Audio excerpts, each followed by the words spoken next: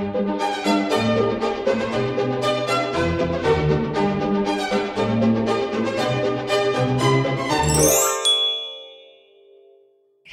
och välkomna till Kungligt. Med Jenny Alexandersson. Och Sara Ericsson. Vi har ju väntat på ett besked ifrån drottning Elizabeth. Och redan i förra veckans avsnitt av Kungligt så pratade vi just om att vi anade att det låg ett beslut nu och puttrade. Och så bara sa det pang. Och i fredags så släpptes det här som vi har väntat på, eller hur Jenny? Ja, då kom ett pressmeddelande från Buckingham Palace. Och det är därför vi spelar in ett specialavsnitt av Kungligt som vi släpper lite tidigare än vanligt. För det här pressmeddelandet, det innehöll just beslutet som vi väntat på. Och vi ska prata, analysera, reda ut vad som har hänt och det faktum att Megxit nu har trätt i kraft på allvar. Men jag tänker så här, vi kanske ska passa på att inleda avsnittet med vår fantastiska vignett. Vi har ju faktiskt en vignett för veckans Harry och Meghan. Kanske blir det sista gången den kommer på tal. Vi klipper in den här.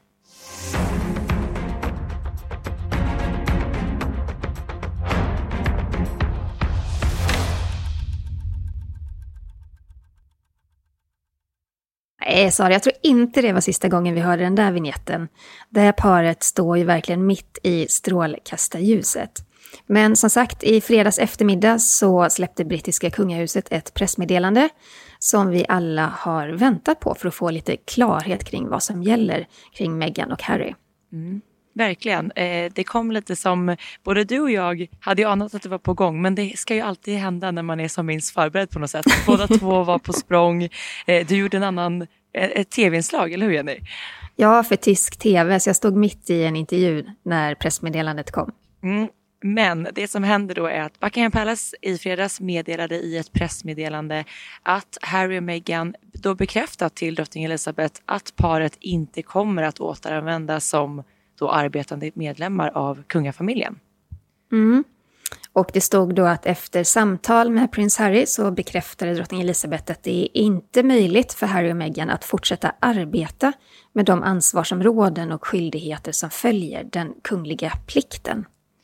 Så Harry, han förlorar sina 3 hederstitlar inom militären och dessutom så blir både Harry och Meghan av då med sina hedersuppdrag som beskyddare för olika organisationer och de ska då återlämnas till drottningen och fördelas om inom den brittiska kungafamiljen.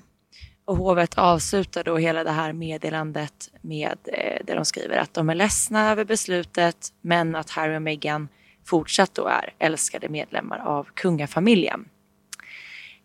Och det här meddelandet, Jenny, det är ju precis vad du har pratat om i snart ett års tid, eller hur? Ja, det stämmer. Du har sagt det förr. Jag tycker vi ska klippa in ett säg som så ofta har återkommit ifrån Jenny som jag tycker är, det säger ganska mycket och det är precis vad som har hänt nu. Vi klipper in det här.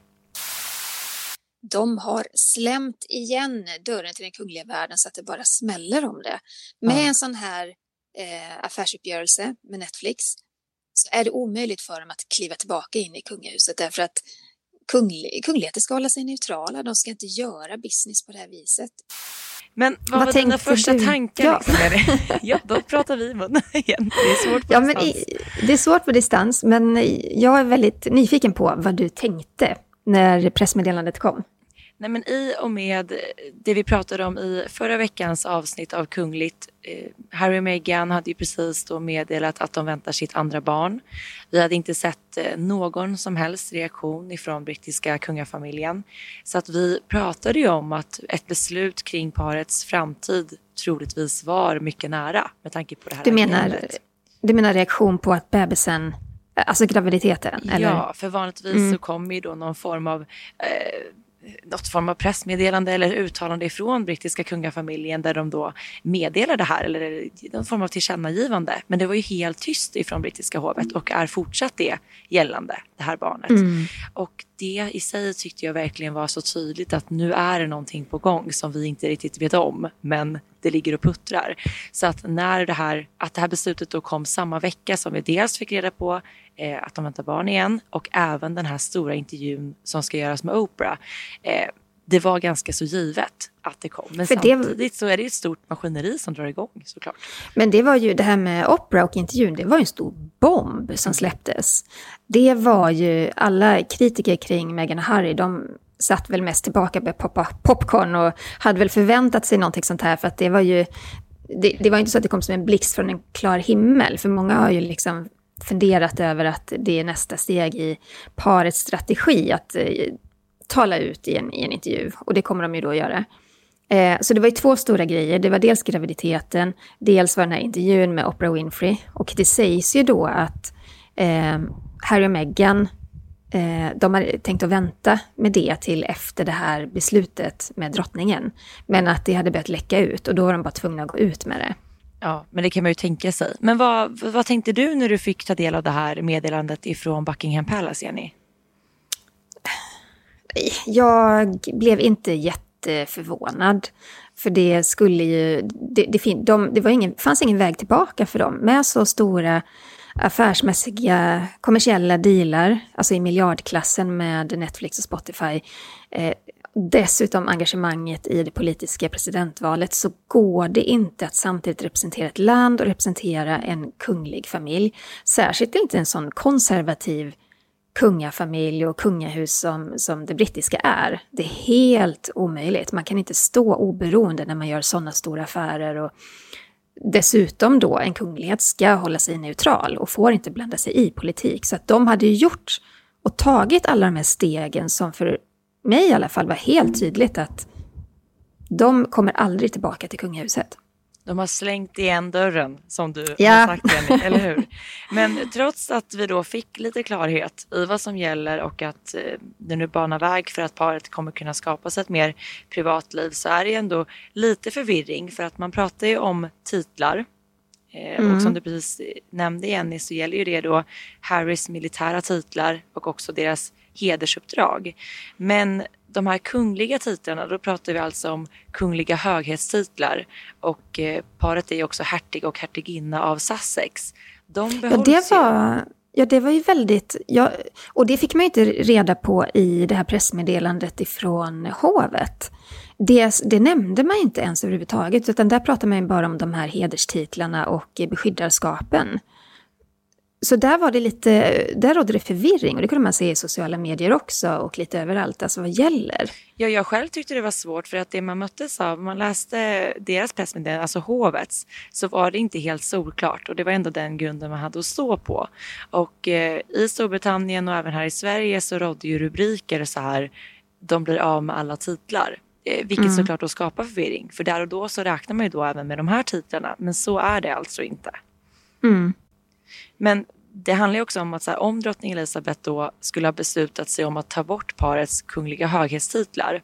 Om vi tittar då, till exempel, många gör ju parallellen till Sverige med att prins Carl Philip och prinsessa Madeleines barn inte längre utgör en del av det kungliga huset, och de har ju faktiskt heller inte några höghetstitlar kvar. Men i det här fallet kommer de då behålla dem. Tittar man också då på till exempel prins Andrew, så har ju han också de här titlarna kvar. Och hade då Harry och Meghan blivit av med sina, då hade ju också det ifrågasatts, för att han är ju inte heller längre en arbetande kunglighet, och han befinner sig ju dessutom i en rättsprocess som är långt ifrån över. Och utöver Andrew så liksom Harrys kusiner då, Eugenie och Beatrice, de har ju också HKH-titlar, och likaså Michael of Kent. Så att det är ju så det ser ut. Men jag tänker med Eugenie och Beatrice och Michael of Kent, där kan jag verkligen förstå det, för att de har fortfarande kungliga uppdrag, och de har ju aldrig önskat lämna kungafamiljen eller begått något brott, så det tycker jag är helt okej att de har kungliga titlar. Och de är ju födda med det. Men jag tycker också att man ska se på det hela ur ett historiskt perspektiv, för det är ytterst sällan, om än någonsin i modern historia, som en brittisk kunglighet har förlorat kungliga höghetstitlar. Om man tänker då den största kungliga skandalen, det är ju, om en något blekt i minnet nu för tiden kanske, det är ju Edward den VIII som abdikerade efter att ha gift sig med den här amerikanska kvinnan som var frånskild 2 gånger, Wallis Simpson. På den tiden var det en ultraskandal. Alltså det är svårt att tänka sig idag hur stort det var. Men Kungen han fick titeln prins istället och han blev då titulerad hans kungliga höghet.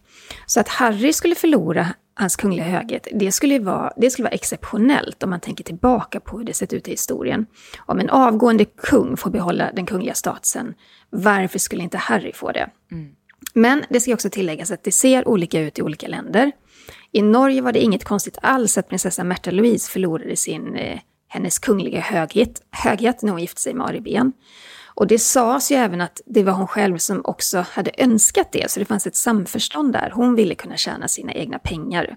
Och i samförstånd så såg man att då kan hon inte vara hennes kungliga höghet.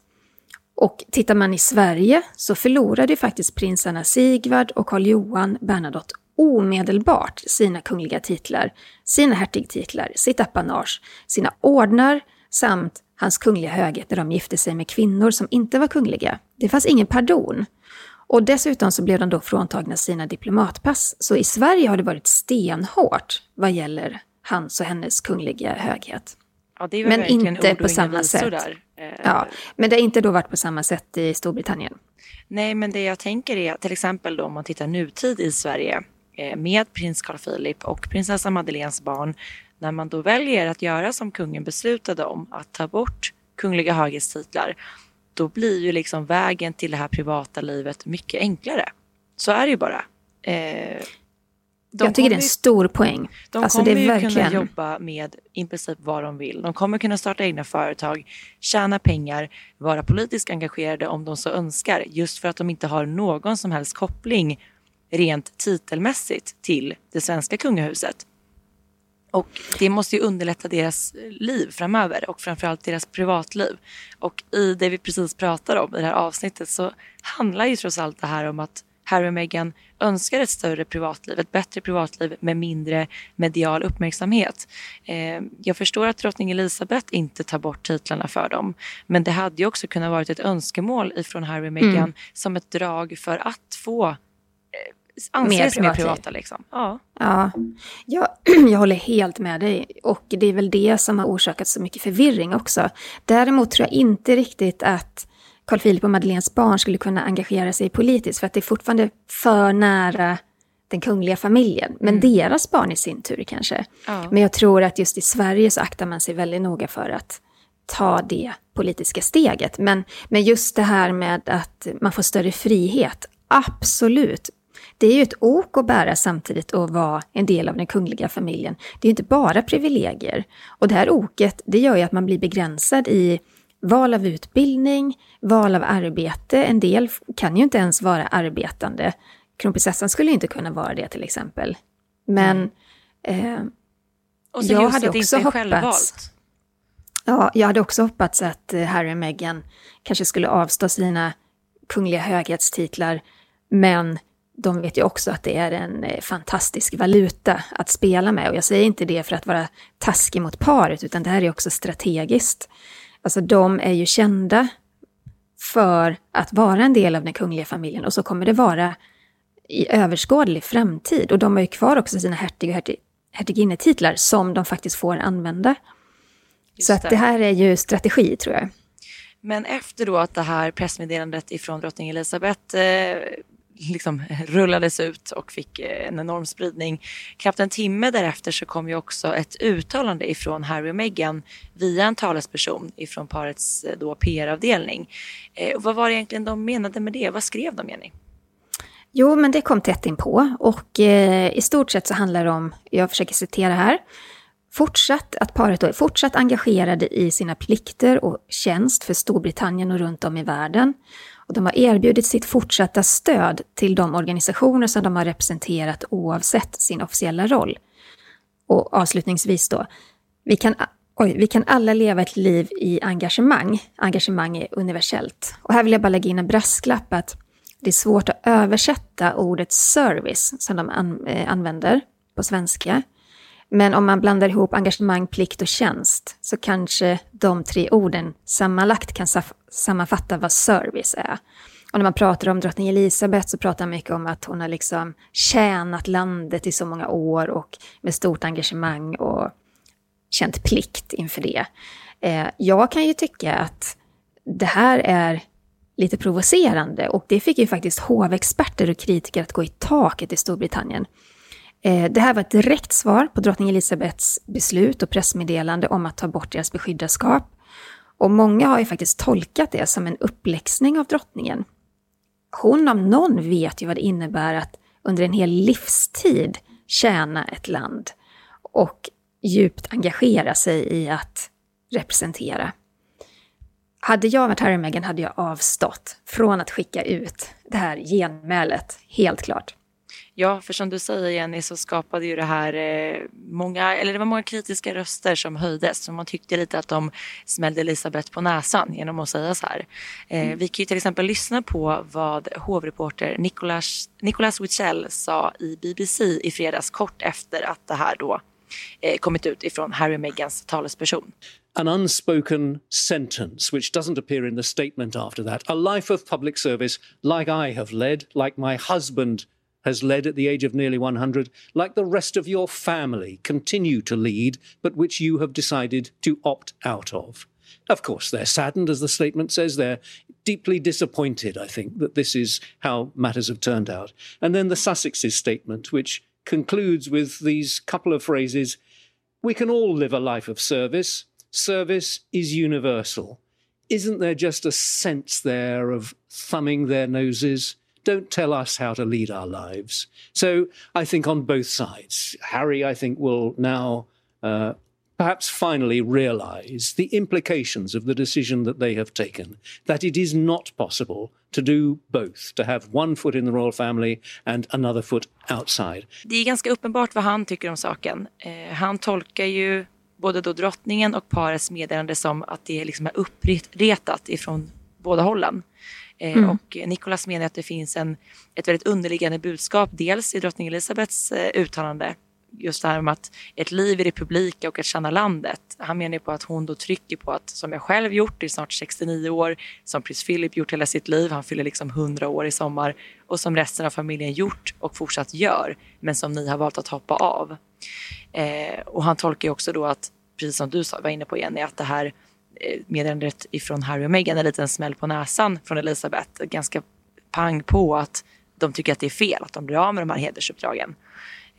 Och hovexperten här säger också att Harry kommer att förstå att det inte är möjligt att stå med en fot i den kungliga världen och en fot i den andra. Och det är precis det som paret har fått kritik för egentligen hela året.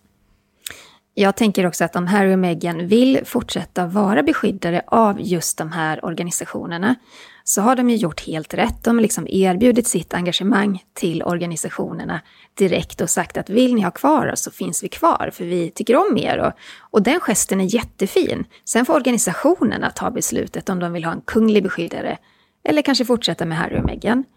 Men sättet de går ut med det på är ju, tycker jag, lite provocerande. Så jag håller verkligen med honom där att gör inte, alltså snälla Harry och Meghan, gör inte så stora saker av det ni gör. Alltså allt det här kan ske i skymundan och då slipper ni kritiken, då slipper ni den här uppmärksamheten. Gesten i sig är jättefin, men man behöver inte peta eller liksom så här slå folk på fingrarna hela tiden med sånt här. För om vi ska backa bandet lite, om vi då blickar tillbaka 1 år i tiden när paret valde att tillkännage hela deras tankar om det här nya livet, så gjorde de ju det via Instagram. Och där var det väldigt tydligt att det inte var förankrat med drottning Elizabeth, vilket också blev ett himla ståhej. Där Elizabeth snabbt fick gå ut och liksom meddela att vi har absolut inte kommit överens om någonting och det här är en väldigt lång process. Här, när det här 1 år har folk suttit och väntat på det här beslutet, där kan man kanske tycka att Elizabeth bara kunde ha fått satt punkt för ett tag. Det hade varit liksom mer odramatiskt, tror jag. Mer snyggt, faktiskt. Men vi måste ju faktiskt prata om det här faktumet med att vi pratar ju om talespersoner när vi pratar om Harry och Meghan. Och även om brittiska hovet. Precis. Och det är lite annorlunda mot till exempel här i Sverige. Och vi har ju pratat mycket om det, du och jag, i jobbsammanhangen. I att det gör det lite komplicerat att personerna, när man pratar om talesperson i Storbritannien, så är de inte namngivna. Nej, och jag reagerar mest på det när det gäller brittiska hovet, som är ju en stor institution, att när det kommer ett pressmeddelande eller när det kommer ett uttalande från hovet så benämns de alltid i den brittiska pressen som en talesperson. Det är alltså inte någon namngiven person. Som du säger, i Sverige så får man en röst. Det kan vara hovets informationschef, det kan vara någon annan anställd på informationsavdelningen. Och de säger saker med sitt namn.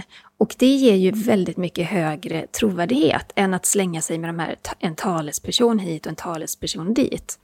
Det är inte så att jag på något sätt misstror saker som kommer från det brittiska hovet eller från Meghan och Harry. Men kanske just i Meghan och Harrys fall så undrar jag vet att de har en stor PR-avdelning. Och den sitter delvis i Kanada. De har jobbat med Meghan innan. Jag undrar bara vem de här talespersonerna är. Och hur mycket mandat har de från Harry och Meghan. Säkerligen 100%. Men det blir inte lika seriöst. Nej, och det som ofta händer det är just att man säger, vad är källan? Vad är sagt? Det skapar en del missförstånd. Det skapar också mycket spekulationer. Och det fyller liksom inte upp hålet. Det blir mycket obekräftade källor. Och vilket också kan leda till att vissa saker formuleras fel i media. Just för att det inte finns någon specifik person att vända sig till för ett citat eller för ett uttalande. Utan det leder ofta till ringa på vattnet. Vi vet ju hur det funkar när man leker viskleken. Det blir ofta fel på slutet. Ja, och just det här att man förlorar också chansen att ställa följdfrågor. Det blir bara en envägskommunikation hela tiden. Sen är det ju så att i Storbritannien så sitter det ju folk på redaktionerna och vet exakt vilka de här människorna är, såklart.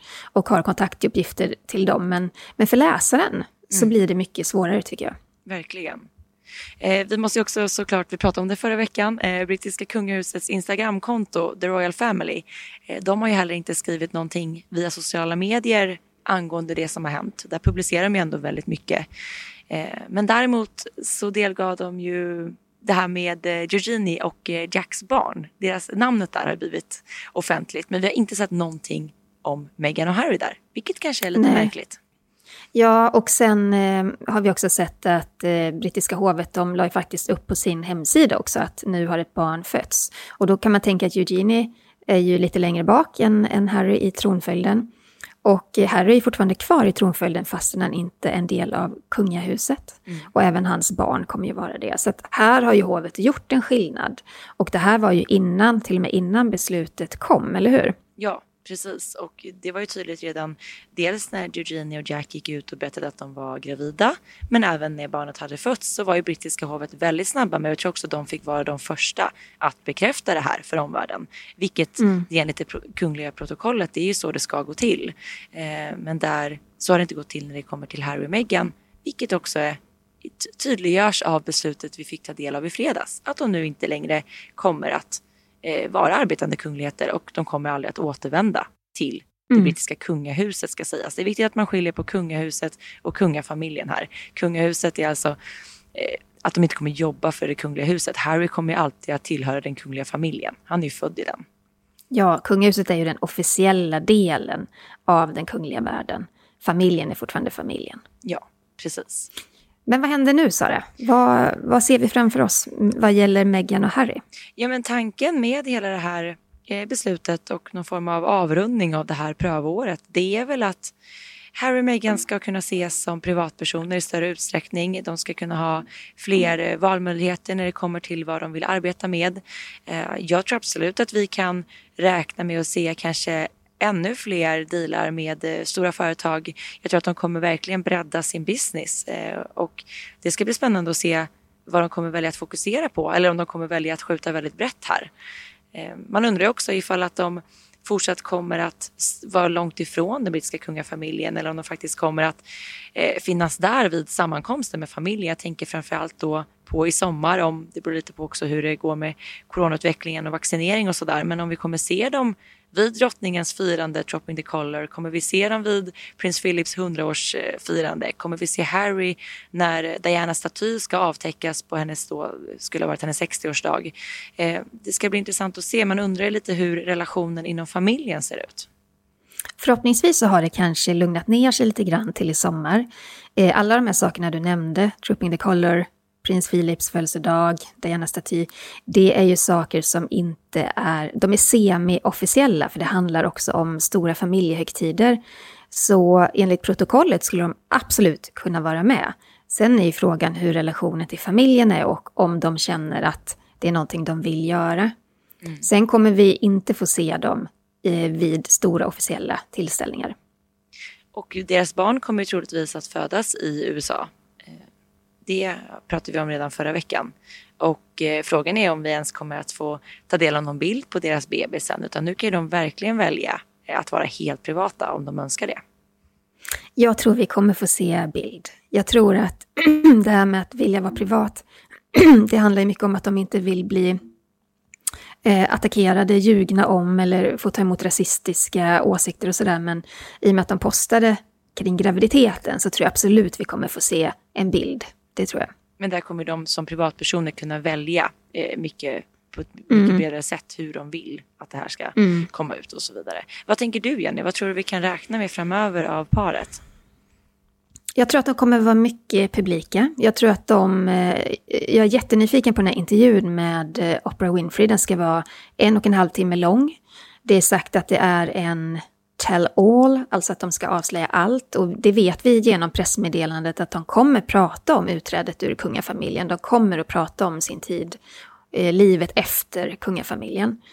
Så den är jag jätteintresserad av. Jag tror att det kan bli spännande att se deras version. Det har ju också mött mycket kritik just för att det är väldigt många som tycker att det är ett sätt för paret att liksom måla upp en bild av sig själva. Men jag menar att det har de all rätt att göra nu när de är utanför kungahuset. Så därför blir det extra spännande att se vad de väljer att dela med sig av. Jag tror inte det kommer vara så mycket kritik mot kungahuset alls. Harry har ju det i ryggmärgen att så gör man inte. Och det är fortfarande hans älskade familj. Men det ska bli intressant att se vad de väljer att prata om. Och när det då kommer till de här titlarna som vi precis nämnde så kommer de ju fortsätta att behålla dem. De kommer att få bruka då hertig och hertiginna av Sussex. Och kungliga höghetstitlarna kommer att finnas kvar men de kommer inte att få använda dem. Visst har vi tolkat det rätt då? Ja, precis. Och det stämmer ju med den överenskommelse som var för ett år sedan att i kommersiella sammanhang så får de inte använda hans eller hennes kungliga höghet. Just det. Man undrar också så här hur det kommer bli med den mediala bevakningen av paret. Kommer den liksom att trappas av? Kommer den att bli värre eller kommer den att bli snällare? Nej, jag ser detta som den perfekta stormen. Alltså det här, i och med också att de sätter sig i en sån här lång intervju med Oprah. Det här kommer ju bli som en tornado och tabloiderna kommer mangla allt de säger under 1,5 timme i veckor framöver. Och för varje ny superdeal de gör med kommersiella företag så kommer man höra kring dem. Det här är ett par som vill synas också på ett visst sätt. Så länge de får ha sitt privatliv för sig själva så kommer de definitivt att vilja vara en röst utåt. Men sen är frågan vilka sammanhang vi kommer se dem. Dels då, tror jag, underhållningsbranschen såklart. Men kanske också välgörenhet. Det har man ju sett från Meghan och Harrys sida att de är ju med på flera välgörenhetsevenemang. Det gör de med. Men om man då får liksom lite så här helikopterperspektiv. Vi har ändå följt det här nu väldigt lång tid. Om man får liksom blanda in så här personliga känslor i det. Vad tycker du liksom, Jenny? Vad tycker du? Tycker du att det är rätt? Tycker du är fel? Och vad tycker jag? Alltså så här, vad känner man inför det här egentligen? Jag tycker det är helt rätt att de lämnar kungahuset. Om man ser runt i Europa på alla kungafamiljer och kungahus så är det en naturlig utveckling i dagens samhälle att regenten klipper av grenar för att smalna av. Därför att folkets kritik mot bland annat apanage och makt och det ena med det andra gör att man vill slimma ett kungahus. Man vill göra tydligt för alla vem som har rätt till vad och inte och vilka privilegier och så vidare och vilka ska representera landet. Jag tycker det är kanonbra beslut av Harry och Meghan att lämna kungahuset och sen göra sin grej. Det jag tycker är fel, det är sättet de gör det på. Jag tycker mig se att det finns ett agg på något vis mot kungafamiljen. Jag tycker att de har dåliga rådgivare. Vilken PR-expert ber att de ska skicka ut ett svar på drottningens pressmeddelande? Det tycker jag är helt uppe i det blå verkligen. Men det de har gjort, jättebra. För det ställer också brittiska kungahuset i en lättare sits. De har smalnat av sitt kungahus liksom. Ja, men jag kan inte annat än att hålla med dig. Det är ju precis så det ser ut. Och jag känner också stor förståelse för Harry. I och med att han så många gånger, ända sedan han var liten, har berättat liksom att han aldrig riktigt har trivts i den här rollen. Att han har upplevt väldigt mycket ångest av kamerablixtrar, av det här mediala påtrycket just på grund av vad som hände hans mamma Diana. Att han väljer nu att ta ett kliv tillbaka, det är helt rätt, och lika som Meghan. Och jag hoppas att de kan hitta ett liv de trivs med. Och precis som du säger, det som har blivit fel är väl mer vägen man har valt att göra det på, och hur man kanske emellanåt har behandlat brittiska kungahuset i vissa uttalanden och vissa val de har gjort som liksom ställer till mer än vad det ger dem. Vilket också har skapat en ännu större mediastorm och en ännu större mediahets. Och det är precis det vi har pratat om, dubbla signaler. De kan få vara fria i större utsträckning om de hade valt att ligga lite lågt med allting. Men de har väldigt varit så här frammarscherande i allting.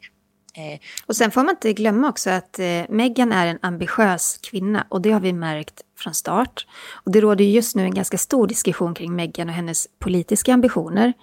Och det är många som säger att hon siktar högt och vill ge sig in i politiken.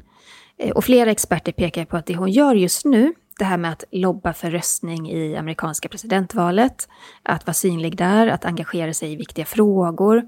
Allt sånt, så det har ju andra politiker med kändisbakgrund gjort före henne. Bland annat Arnold Schwarzenegger som tidigare var guvernör i Kalifornien. Och det största exemplet kanske då Donald Trump som ju nådde hela vägen fram till ovala rummet i Vita huset. Vi har också sett rapparen Kanye West. Han ville ju också ställa upp i presidentvalet men han drog sig ur till slut då. Men Ronald Reagan var ju skådis innan han blev politiker och president, så att det här med att röster höjs för att Meghan har siktet inställt på presidentposten, det kan vi i Sverige tycka att nej, men lägg av. Det där låter ju för osannolikt. Ja. Men i USA är det inte det. Nej. Tvärtom. Det här ska bli otroligt spännande att följa. Och jag tycker att det känns bra att vi har fått det här tydliga beskedet nu ifrån Buckingham Palace. Nu vet vi vad det är som gäller. Vi vet vilka det är som utgör det kungliga huset i Storbritannien. Vilka som faktiskt är arbetande kungligheter. Så är det. Vi har ju pratat om intervjun med Oprah. Men vi har inte pratat om vad som fick dem att tacka ja till det här. Nej. Och om det skedde innan eller efter drottningens diskussioner med Harry. Vad tror du om det? Nej, jag tror absolut att de hade full koll på att att drottningens beslut skulle komma samma vecka. Det är ju inte en slump att paret väljer att dels offentliggöra deras andra graviditet, att de väljer att berätta att de ska göra en intervju med Oprah och att drottningen samma vecka går ut med det här meddelandet. Det är klart att det var planerat. Jag har svårt att se någonting annat. Vad tänker du? Jag tänker samma. Men sen har jag också läst mycket om att det var paret själva som drev fram ett snabbare beslut med drottningen för att de inte kunde hålla intervjun hemlig så länge, därför att det hade läckt uppgifter från produktionen och en brittisk tidning hade börjat skriva om det. Och samtidigt hade drottningen inte blivit helt och fullt informerad om intervjun och vad det skulle innebära. Och att Harry och Meghan då drev på för att nu får vi gå ut med hur framtiden ska se ut. Jag vet inte hur mycket sanning det ligger i det, men det kan vara värt att ha i baktanke också.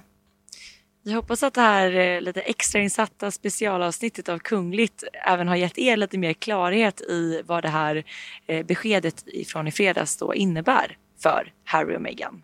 Ja, och har ni synpunkter eller vill dela med er av era tankar kring det här? För vi tycker det är superintressant att läsa era kommentarer på Instagram eller när det kommer mejl och sådär. Så fortsätt gärna och höra av er så kan vi ju diskutera. Dels kan man ju skicka in precis där vi säger att ni även får skicka in lyssnarfrågor. Det är ju till kungligt@aftonbladet.se. Men vi har ju även sociala medier, Jenny, eller hur? Vad heter du där? Ja, jag är främst på Instagram och där heter jag kungligt med Jenny. Och du då, Sara? På royalistan.se huserar jag och där uppdaterar vi med kungligt varje dag nästan. Och där får ni jättegärna kommentera och ge oss input vad ni tycker och tänker om det här. Vi tycker som sagt att det är väldigt spännande att höra olika åsikter. Tack för att ni har lyssnat på det här specialavsnittet om Harry och Meghan och Megxit. Vi hörs snart igen. Det gör vi. Hej då! Hej då!